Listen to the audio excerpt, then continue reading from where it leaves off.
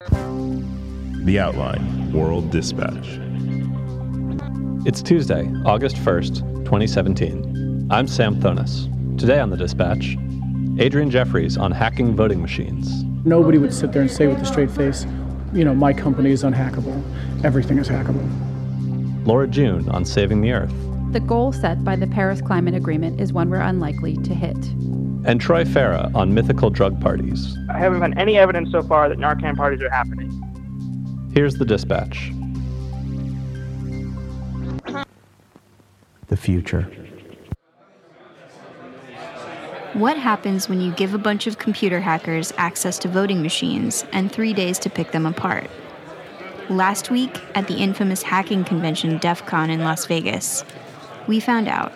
I thought this was like an eject button, but no, it's a battery test. There's another one here. Well, one of them was the power, wasn't it? Oh, yeah, power, and this one's battery test. Interesting. Hackers were told to do whatever they needed in order to figure out how they worked. So hopefully you'll be able to just have a chance to familiarize yourself with the interfaces that you're not supposed to use. By the end of the 3 days, we had a long list of vulnerabilities. Hackers also discovered old voter registration data that was never wiped, unencrypted databases that could be tampered with to stop people from voting, and a ton of unnecessary ports that could be used to take over a machine. And yes, that is the sound of Rick Astley playing out of the WinVote, the machine that was called the, quote, worst voting machine in the U.S., according to Verified Voting, a nonprofit that studies the issue and helped coordinate the vote hacking village at DEF CON. In 25 years of DEF CON, we've never had access to voting machines before, and so I think it's a little bit of a feather in people's cap to be able to say they were able to get into a voting machine. I spoke to Jake Braun, a cybersecurity lecturer at the University of Chicago and a former White House liaison to the Department of Homeland Security. He helped organize the village. And the vendors have been very cautious about this, well, more than cautious. They've been not interested in allowing people to hack machines, their voting machines in the past and so on. And so it's not like most of these hackers have ever had a chance to hack a voting machine before. So I think just the novelty of it and the newness of it is really appealing to them. So basically we encourage you to do the stuff that if on election day you did, they'd probably arrest you. Can you tell me in however much detail you can share how you got a hold of the machines? Yeah. Through basically three methods. Number one, we found some on eBay, and these are like machines that are literally used in elections today. And then we got some researchers who had like academics and others, who had machines from years past when they were doing research or whatever. And then there were just other kind of random things where random people would pop up and say, oh, I have a machine from whatever, But, if you vote in the United States, it is, probably a 90-some% chance that the machine you vote on is in that room being attacked right now. So that could be an important panel, and that's a hex screw. Okay. If it's dated. This could be a Feel free to open it. Yeah. We just need hex screws. And so there's a series of tables, and we have these machines set up on them, and it was great. The second the doors opened, these hackers came in and started just tearing the machines apart and everything, and they were cheering in there a minute ago because somebody was able to crash a poll book and get access to the voter file data on an electronic poll book. There's a lot of stuff is Outlook Express. And actually the first two successful attacks happened within an hour and 40 minutes of the hacker village being opened. Somehow this market is completely dominated by two companies, and somehow these companies are able to execute in secrecy and are completely unaccountable to election officials or the public. How did we end up with that situation where these private for-profit companies are controlling this with no accountability? Yeah, so that's a really good point, I think, and also it is often the vendors who are promulgating this notion that frankly you would be laughed out of the room if you said it at a conference like this, that these machines are unhackable, or because they quote unquote don't touch the internet, they're unhackable or air gapped or whatever, these asinine ideas. The problem is that since so many of these clerks who are the ones buying this stuff don't have a background in cybersecurity, then kind of believe what they're told by the vendors, that, oh, these machines are unhackable, and so therefore if you buy these, you're safe. So that's, essentially that's the point of what we're doing is to completely destroy this notion of unhackability in this industry, as it has been destroyed in so many other industries like aerospace and defense, finance, and others, where nobody would sit there and say with a straight face, my company is unhackable. Everything is hackable. Did you both have that at the same time? Oh, wait. No, this is the bag. What would that do? I have no idea. You're right. Just pressing buttons. How much of this is paranoia and how much is a real threat? Well, so, that's the whole thing is that, this was, very much a tinfoil hat issue or fringe issue or viewed as such literally a year ago. And, Russia made this a real issue. Vladimir Putin made this a real issue. Now this is not paranoia anymore. We know the Russians got into, several dozen state networks. We know that they got into voter registration databases. We even know that they got into some machines.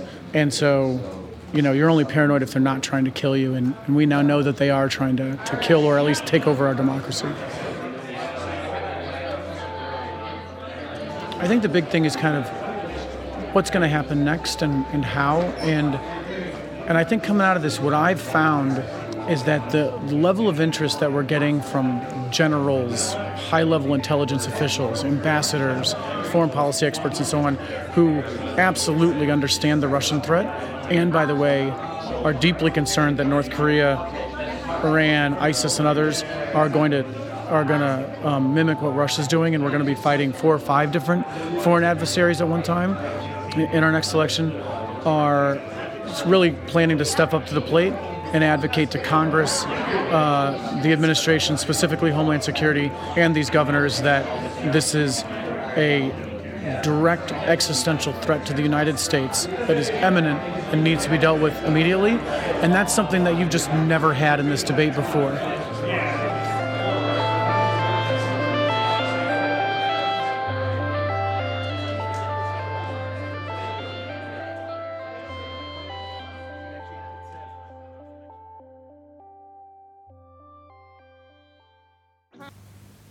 The future. A new report published in the journal Nature Climate Change suggests that the goal set by the Paris Climate Agreement is one we're unlikely to hit. The agreement aims to limit overall warming of the Earth by less than 2 degrees Celsius. But based on recent carbon emissions data, the report says that there is only about a 5% chance of us hitting that goal. The Paris Agreement was signed by 196 countries, with the goal of setting it into motion beginning in the year 2020. Although the United States signed the accord under President Obama, President Trump pulled out on June 1, 2017. It was a move that was globally controversial and widely considered to be a massive blow to the agreement. Several U.S. states have committed to honoring the rules of the accord separately. California has a very imaginative and aggressive climate action policy. I'll also work with New York and Washington and several other states and what I call the Under 2 Coalition, a group of 175 different partners. We are agreed on a climate set of goals very similar to the Paris Agreement, and we are moving forward and will continue. The report concludes that the likely range of global temperature increase is 2.0 to 4.9 degrees Celsius by the year 2100.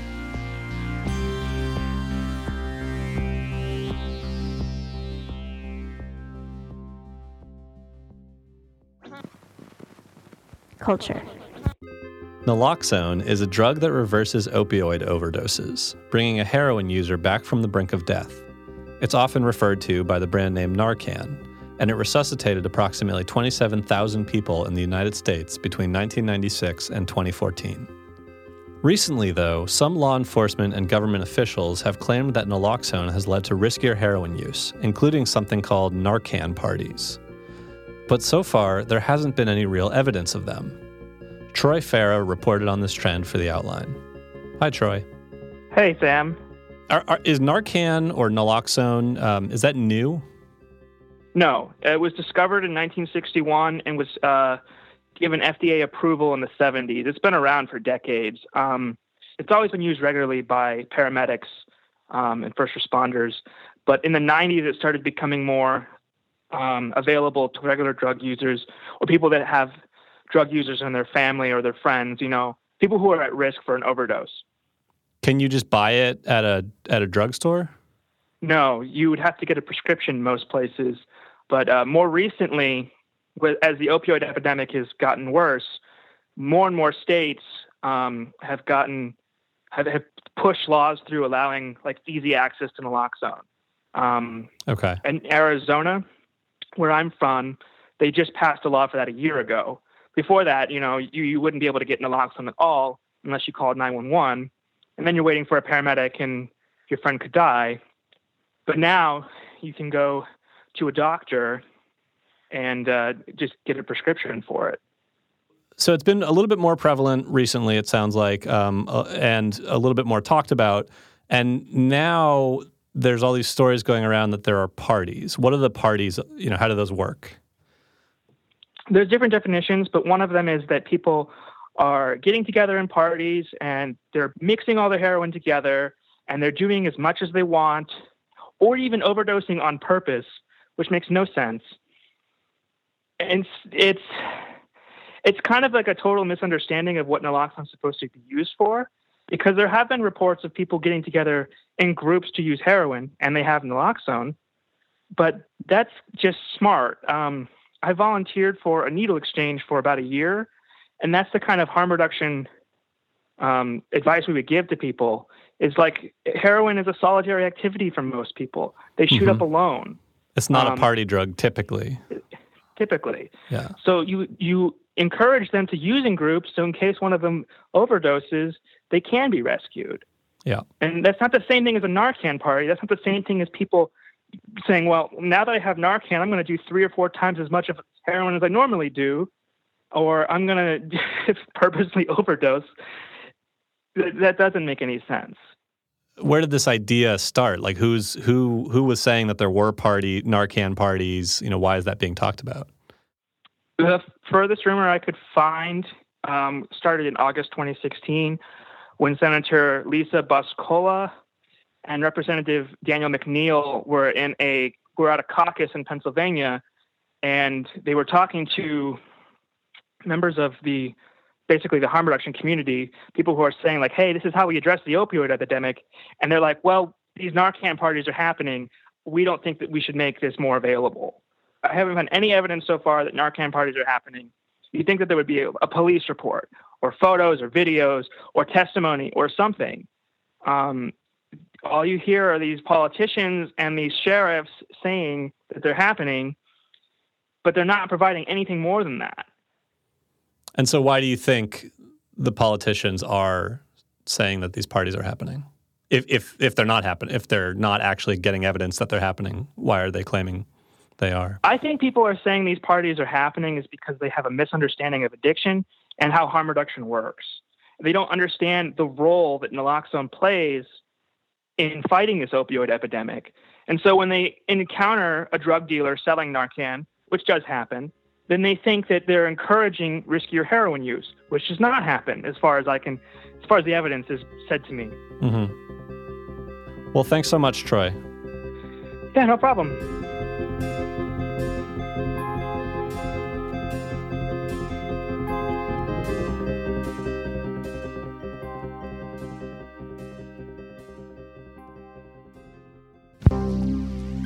That concludes The Dispatch. I'm Sam Thonis. More stories tomorrow.